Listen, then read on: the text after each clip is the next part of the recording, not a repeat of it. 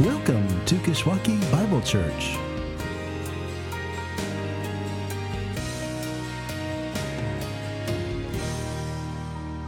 Welcome again to Kishwaukee Bible Church. My name is Jesse. I'm the pastor here, and we're picking up today in that series on the books of Ezra and Nehemiah that we've been calling ReBuild. As we've been watching God do just that.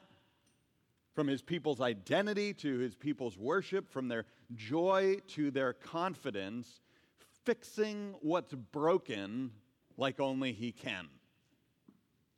And which we're going to see him do today, again, as he rebuilds their conviction. Now, I know your bulletin says faithfulness, but we're going to shift that, right? And this is your chance to get engaged. Karen Harrelson was saying that when she has students and she's changed what she's written on the paper because she got the email in too late to Sandy to change it for her, that this is just a time that you get to engage. So you get to take your pen out and just cross out faithfulness and write in conviction, and then you can spend the rest of today thinking about where I was going when I chose faithfulness for the title. But today, at least for what I'm going to cover, we're going to look at how God rebuilds his people's conviction, which is an interesting word, right? Conviction. Because it could refer either to a judgment made against you or to a judgment you've made for yourself. It could refer to either a conviction regarding something you didn't do, should have done, or a conviction regarding something you've determined to do. Conviction cuts both ways. And today we're going to see God rebuild his conviction, in his people's conviction, in both those senses as we turn our attention to the last two chapters of the book of Ezra, to Ezra chapters 9 and 10. So if you have a Bible, I invite you to turn there, again, to Ezra's chapters 9 and 10, where I want to begin by reading, like we've done the last couple of weeks, the opening verses of the first chapter, chapter 9. And you can follow along with me as I do that again, as I read from Ezra chapter 9, verses 1 to 6. This is God's word. It says this: After these things had been done, the officials approached me and said, "The people of Israel and the priests and the Levites have not separated themselves from the peoples of the land. From the peoples of the land with their abominations, from the Canaanites, the Hittites, the Perizzites, the Jebusites, the Ammonites, the Moabites, the Egyptians, and the Amorites. For they have taken some of their daughters to be wives for themselves and for their sons, so that the holy race has mixed itself with the peoples of the land. And it is in this faithlessness the hand of the officials and the chief men has been foremost." As soon as I heard this, Ezra says, I tore my garment and my cloak and pulled hair from my head and beard and sat appalled. Then all who trembled at the words of the God of Israel, because of the faithlessness of the returned exiles, gathered around me while I sat appalled until the evening sacrifice.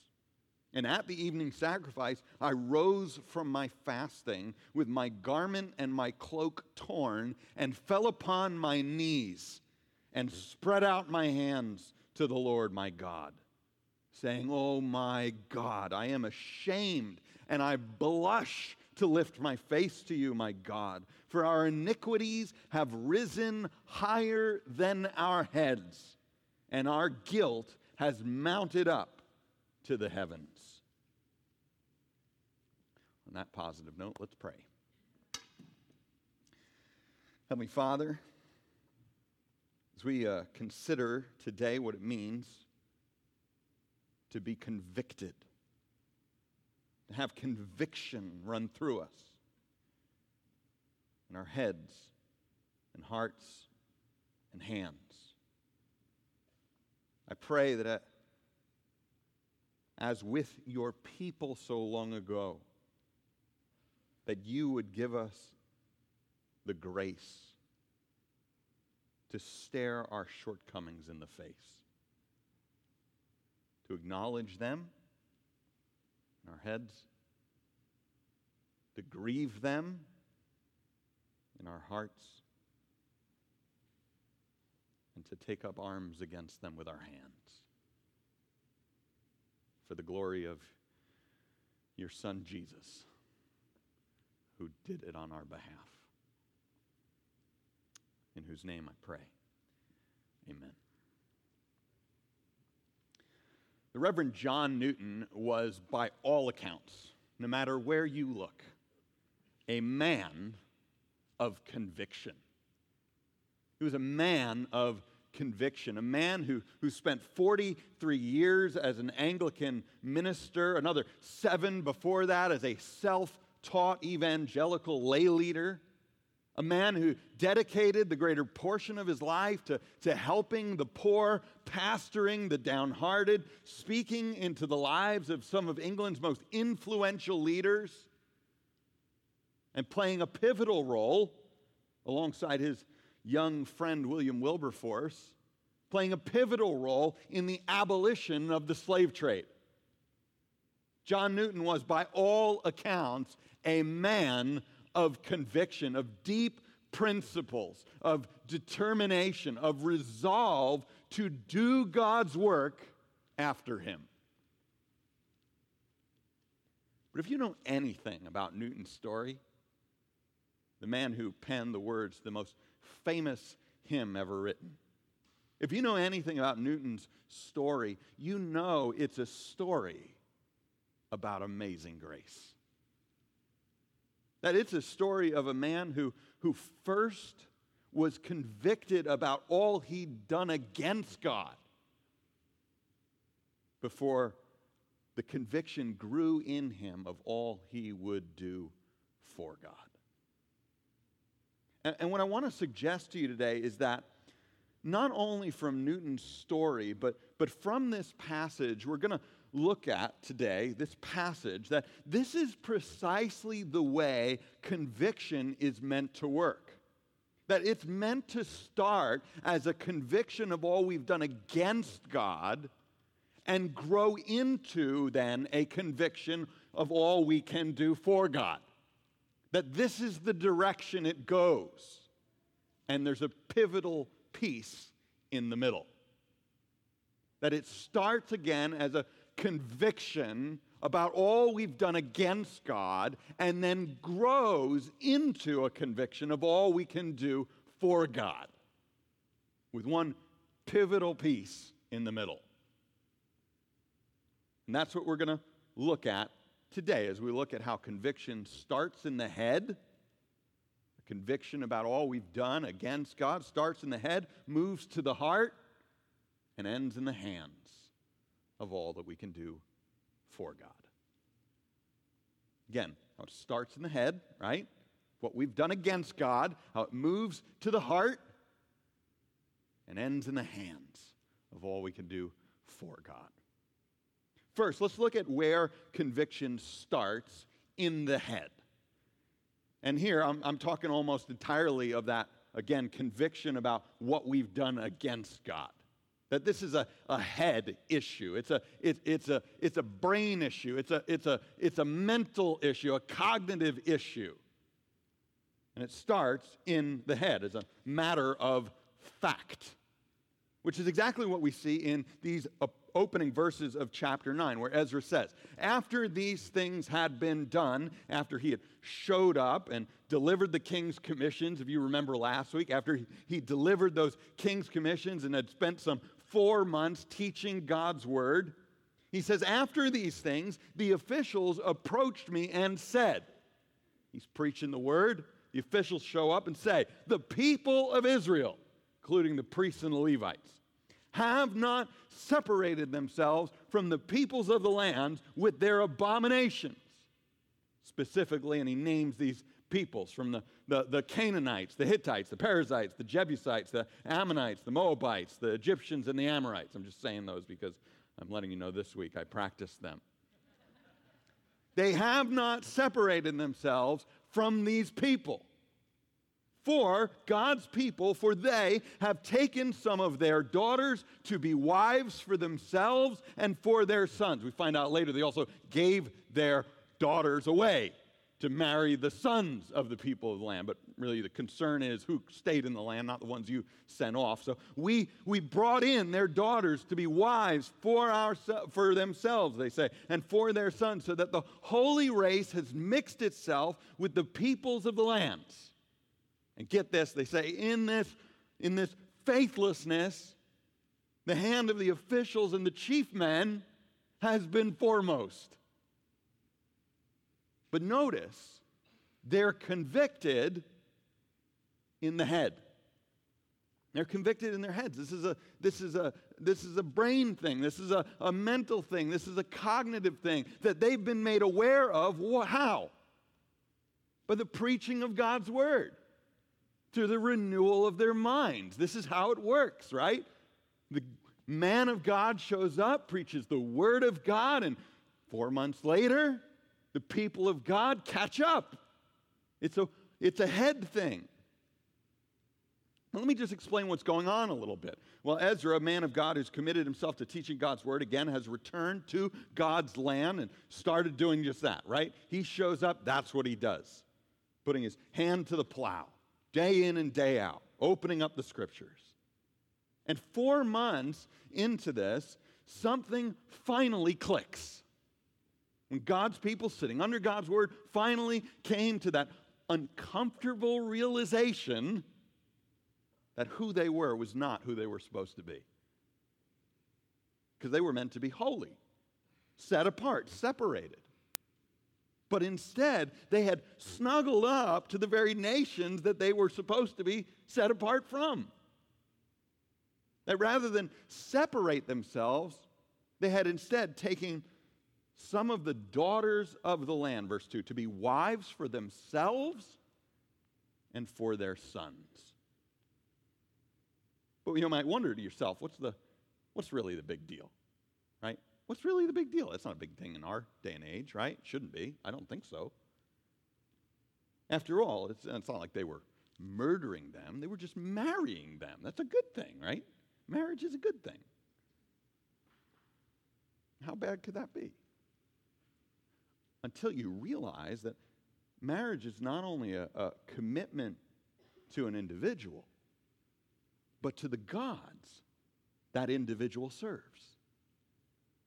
And a commitment to serve those gods yourself, right? Whether they're gods of the traditional sort, like Allah or Krishna, or gods of a more modern sort, like when people begin to serve their work or serve their sex life, serve their image. Everything becomes about taking the next selfie. You get married to that, you're marrying into the selfie process. You know, the god of Facebook. You got to think about that before you do so.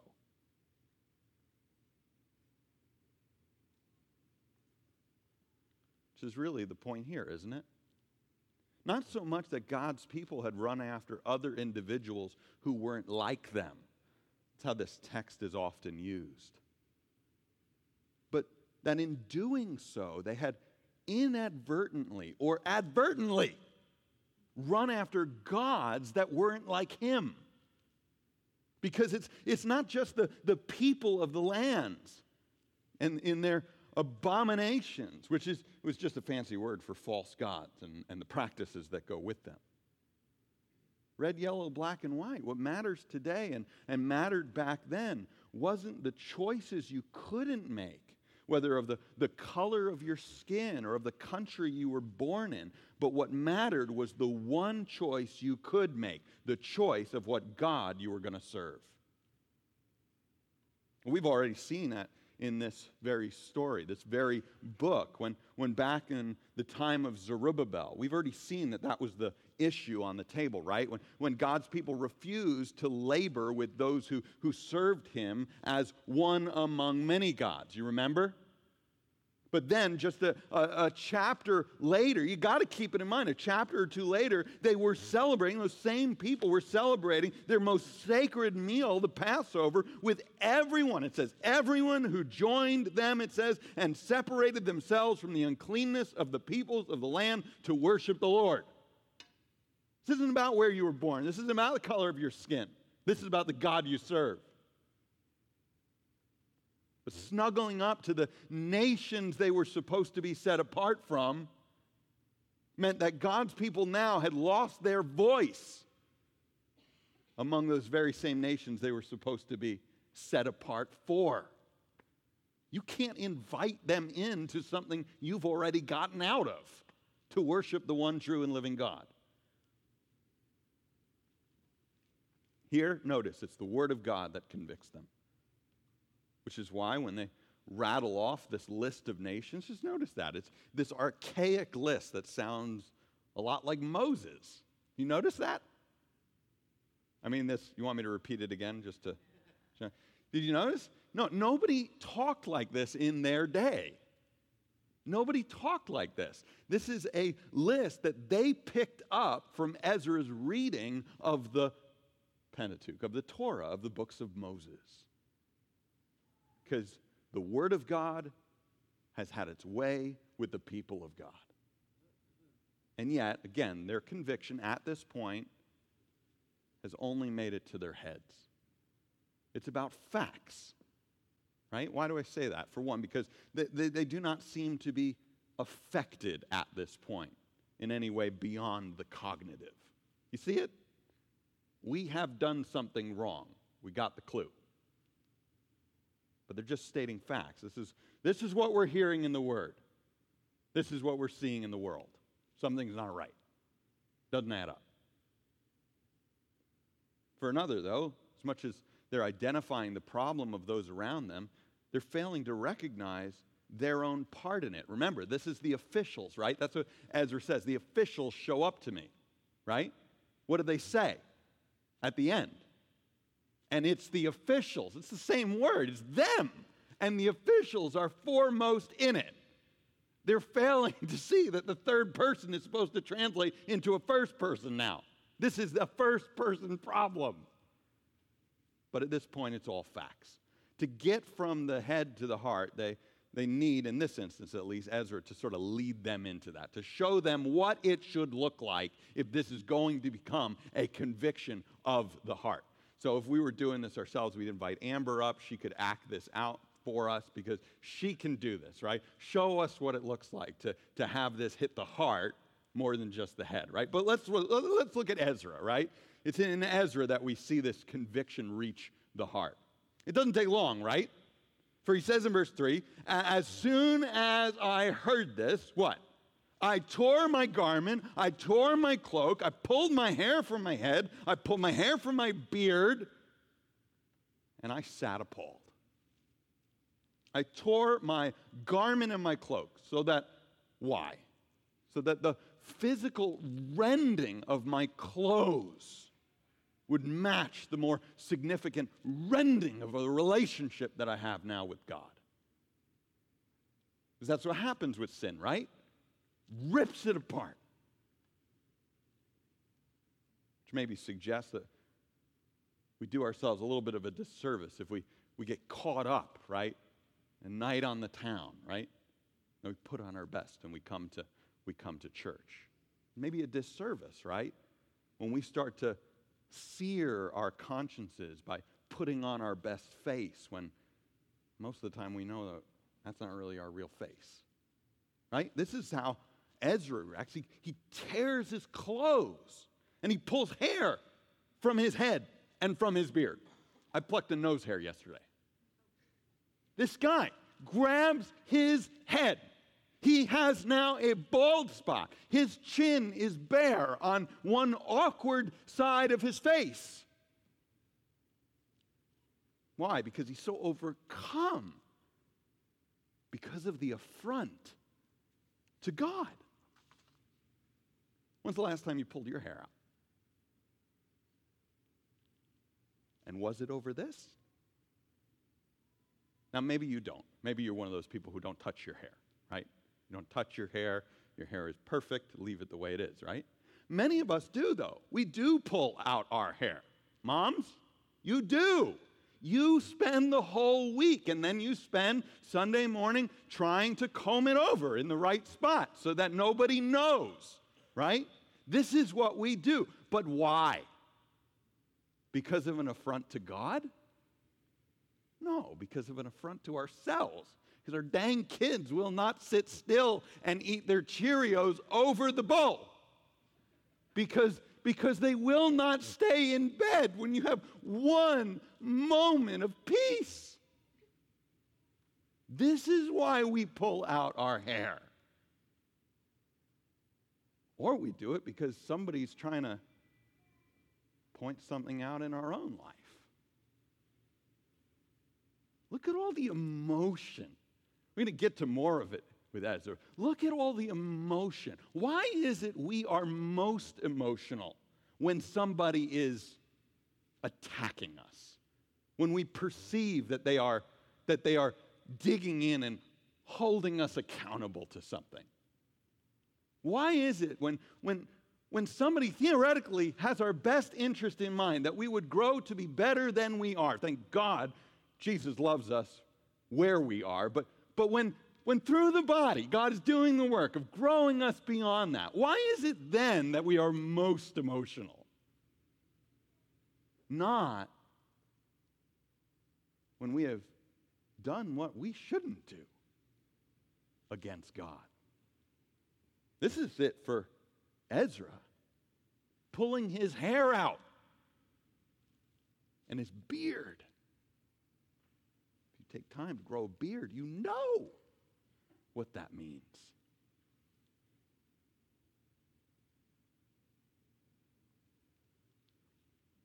Tears his clothes. He pulls his hair out and he sits appalled. At which point he's joined by all who trembled at the words of the God of Israel. Trembled as an indication that they're moving.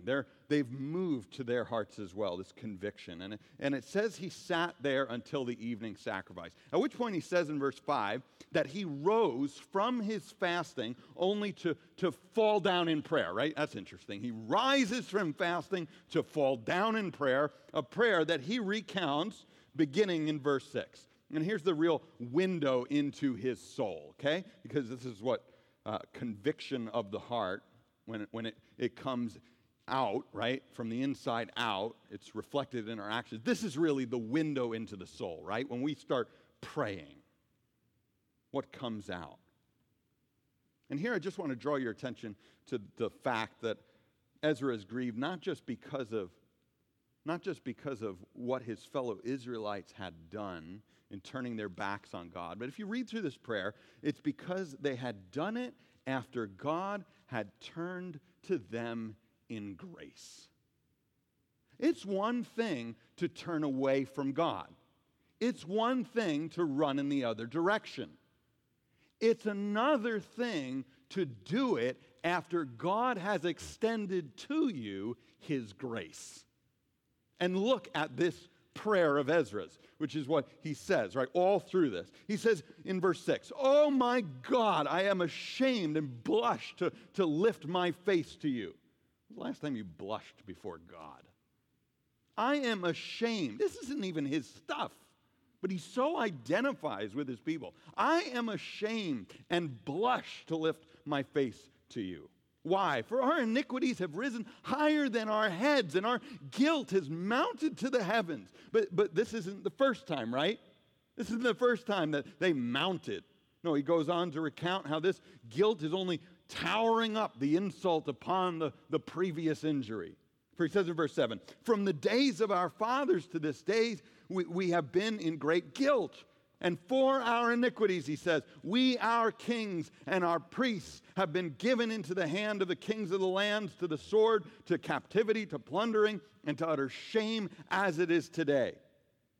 But now, for a brief moment," he says, favor or grace has been shown by the Lord our God to leave us a remnant and to give us a secure hold within his holy place, that our God may brighten our eyes. This is God's intention, to brighten his people's eyes, to grant us a little reviving in our slavery. For we are slaves, he says. Verse 9, yet our God has not forsaken us in our slavery, but he has extended to us his steadfast love before the kings of Persia, to grant us some reviving, to set up the house of our God, to repair its ruins, and to give us protection in Judea and Jerusalem. God's given us grace when all we deserve was slavery, when all we deserved was to be left in our guilt like a mouse in the trap. All we deserved was to be left like a child with his hand stuck in the cookie jar. Like a swiper knows swiping when he's caught red-handed. Some of you know what I mean. Or for those who don't know what I mean. For those who spend all the money on a MacBook only to find out on the other side of it that you can't find anybody to repair it for a decent price. That you are caught and you get exactly what you deserve. Yet, God has given us his grace. But now, Ezra says in verse 10, this side of grace, what shall we say after this? What shall we say? We've made a mockery of grace. Because Ezra goes on to recount that even in the face of grace, he and his people have spit in the face of the one giving it. What shall we do? What shall we say? And notice that rather than make presumptions of grace or assume grace, notice that it's in the face of grace that Ezra is most convicted in his heart. Just notice this, and specifically convicted of his and his people's ongoing sin.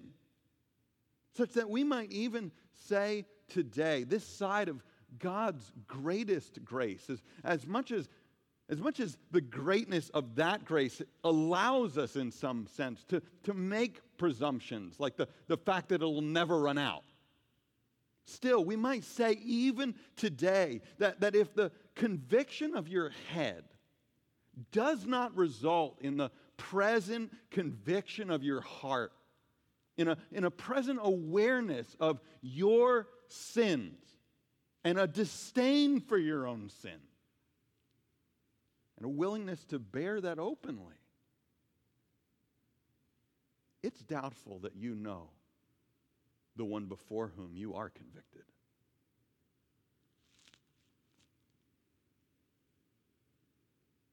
That this has to move, and it moves because of that pivotal issue of grace itself. That it ought to become a hard issue, because from the first time our foreparents got kicked out of the garden for which they were made, God's been running after them in grace, and we kept running. It's a conviction that begins in the head when the Word of God comes to bear on the people of God. But it moves quickly to the heart. And thirdly, ends in the hands. It ends in the hands, which is what we find as we turn to chapter 10. And Ezra praying and making confession, weeping and casting himself down before the house of God, when he is joined by a very great assembly, it says, of men and women, of children even, gathered to him out of Israel, for the people wept bitterly. When the conviction of his heart is not only Ezra's, but now it's shared by those around him. And this guy, Shechaniah, mentioned in verse 2, the son of Jehiel, of the sons of Elam, addresses Ezra saying, "We have broken faith with our God and have married foreign women from the peoples of the land. But even now there is hope for Israel in spite of this. Therefore, let us make a covenant with our God." You see grasping. I don't. This is kind of confused, or at least raised a debate among those who've looked at this passage more carefully. What's going on here, right? Is this genuine? Is this like Ezra needed the advice, needed to be told? There is still hope. Or is something going on? It feels like grasping to me, right? There is still hope. Let us, especially because of what he says next, right? Therefore, let us make a covenant with our God. Yeah, those have worked in the past. Let us make a covenant with our God to put away all these wives and their children, according to the counsel of my Lord and of those who tremble at the commandment of our God. Let's do now what we should have done then. Let's do it now. Hands, right? We're going to do. Let's do now what we should have done then, and let it be done according to the law. Arise, he says to Ezra, verse 4, for it is your task, and we are with you. Be strong. Don't give up on us. Do it. Then Ezra arose, it says, made the leading priests and the Levites, he didn't have anywhere else to go with this, all Israel take an oath that they would do as had been said. So they took the oath. It's a conviction that finally ends, whatever you make of it, it ends in the hands. It ends with them doing something about it. They're not going to sit on it, but are going to act on it, and are going to do it now. And the rest of this chapter, and I'm going to leave it for you to push into it and read on your own and ask what it has to do with faithfulness. The rest of this chapter just tells that story. How the people gather together. They give them 3 days. Ezra goes off, weeps for the night. They give him 3 days. Says, if you ain't here, I'm exacting that right that I have under the king to depossess you of your part in this land, your part in this people. You're going to be kicked out. Tells the story then of how all Israel came 3 days later. They showed up. They didn't want to be kicked out. They showed up, and Ezra says, this is what we're going to do. This is the word of God at work on the people of God. This is the best we have. You're going to get rid of your foreign wives. Send them back to their families. You're going to release them back to their pagan lifestyle. Follow the gods that they're following anyway. That we are going to be the people of God, safeguarded to be the people of God. And the people are like, wow, that's huge. All right, we'll do it. But it's going to happen now. It starts to rain. They say, we're already shivering in the rain. You could read that there. It's too much for us. We're trembling because of God himself. Now we're trembling because of the rain. This is crazy. We can't do it today. It's too big of a problem. We've sinned too much. We got to spread this out a little bit. Call the officials. Let them do it. We'll come in turn, and you can sort out who's going to go. And really in that, you're seeing that this wasn't a wholesale thing. There were some women who, by the grace of God, brought into the fold, actually turned to serve the living God alone. They did that. This wasn't a one-way street. God was working in people's hearts as well. And yeah, there was a whole list of people who were still serving other gods, that had gotten into the middle of their marriages, that they'd gotten into the middle of their raising of their kids, and this was the plan. This was the plan. A hand thing. Because this is natural. This is the way it works. The Word of God convicts in the head. It's driven down to a conviction of the heart. And it ultimately ends up in somebody having to do something about it. But let me suggest that the hands that would ultimately take care of what we did worst against God were not the hands who originally did the sinning. That before it gets to what we do for God, the ending of this book here, the ending that we'll see in chapter 13 of Nehemiah after it, looks forward to God doing what only God can, when he would send his Son to stretch out his own hands, because we can't do it for ourselves. It takes the conviction of the head, and it answers the conviction of the heart, and then makes possible for us to live as those with a conviction of our hands. Not because we take care of it, because we're at a loss to do that on our own, but because Jesus steps in and does it for us.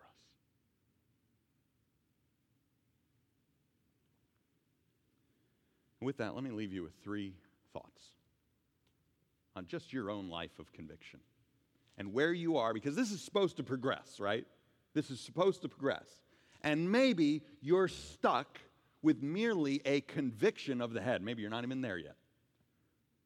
Let me encourage you, go to the Word. That's a pretty cliche kind of application, though, right? Go to the Word. Let me encourage you further than that. Go to the Word, yes. Put yourself before the Word, yes. Try to live under the Word, yes. But more than that, let me encourage you, this is what this body is for. This is what this body is for, even if it's when we get most emotional. That we are supposed to be a people speaking the Word over one another. Right? God forbid that we forget what the Word of God is about.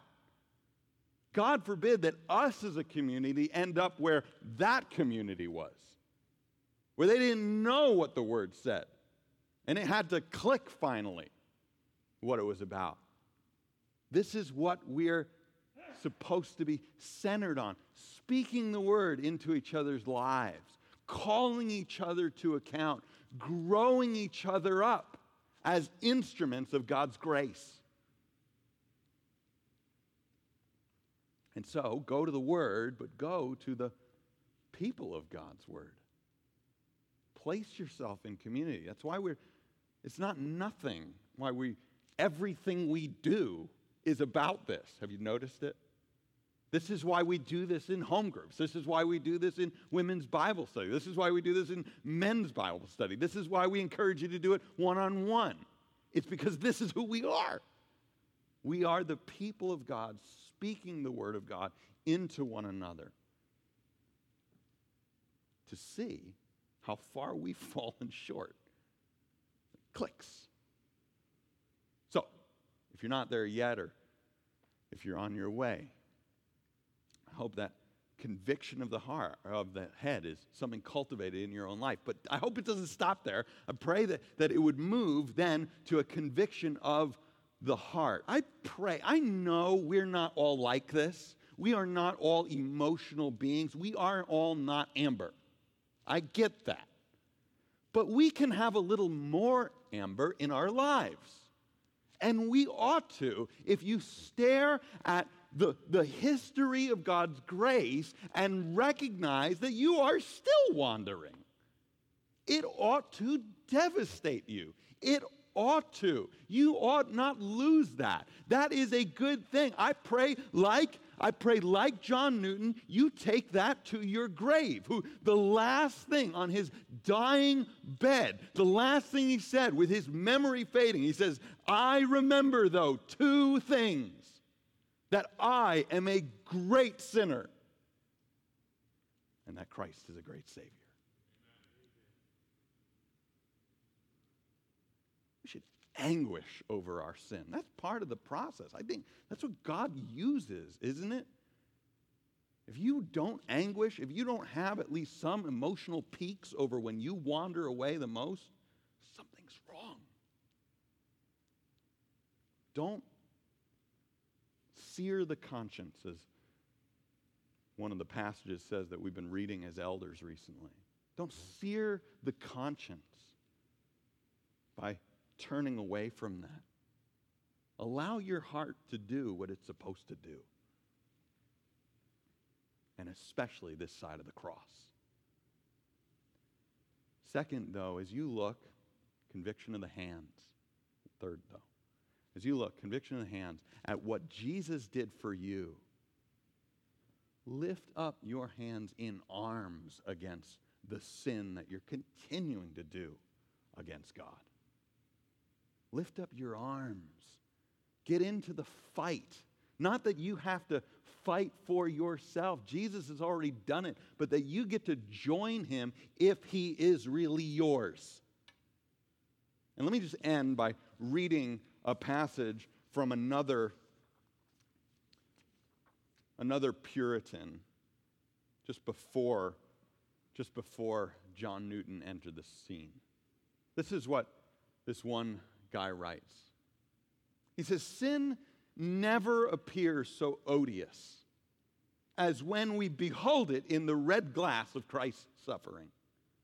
Can we look upon sin as that which made Christ a curse and that made him forsaken of his Father and that made him live such a miserable life and that brought him to die such a shameful, painful, and cruel death, and our hearts not rise against it? Shall our sins be grievous unto Christ? And shall they not be odious unto us? Shall he die for our sins, and shall we not die to our sins? Did not he therefore suffer for sin, that we might cease from sin? If one should kill our father, would we hug and embrace him as our father? No, we would be revenged on him. Sin hath killed our Savior, and shall we not be revenged on it? Can a man look upon that snake that stung his dearly beloved spouse to death and preserve it alive, warm it at the fire, hug it in his bosom, and not rather stab it with 1,000 wounds? 'Tis sin that hath stung our dear Jesus to death, that has crucified our Lord, clouded his glory, and shed his precious blood. And oh, how should this stir up our indignation against it? Ah, how can a Christian make much of those that killed his dearest Lord? How can he cherish those sins that betrayed Christ and apprehended Christ and bound Christ and condemned Christ and scourged Christ, that violently drew him to the cross and there murdered him? It was neither Judas, nor Pilate, nor the Jews, nor the soldiers that could have done our Lord the least hurt, had not our sins, like so many butchers and hangmen, come into their assistance. Will we not then bear arms against them?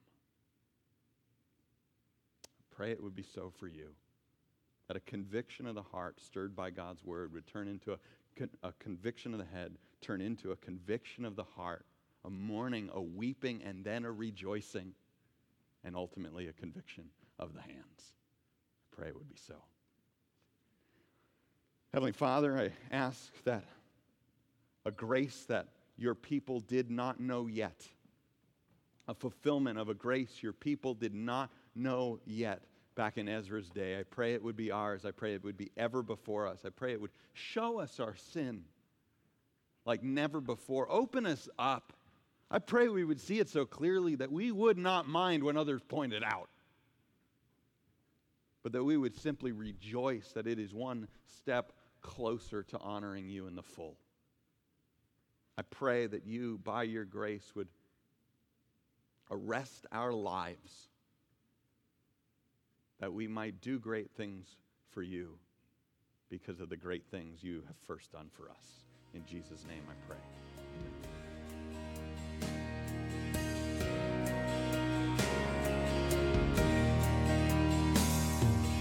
Thank you for joining us. For more information about our church, please visit our church's website at kishbible.org. That's KISHbible.org.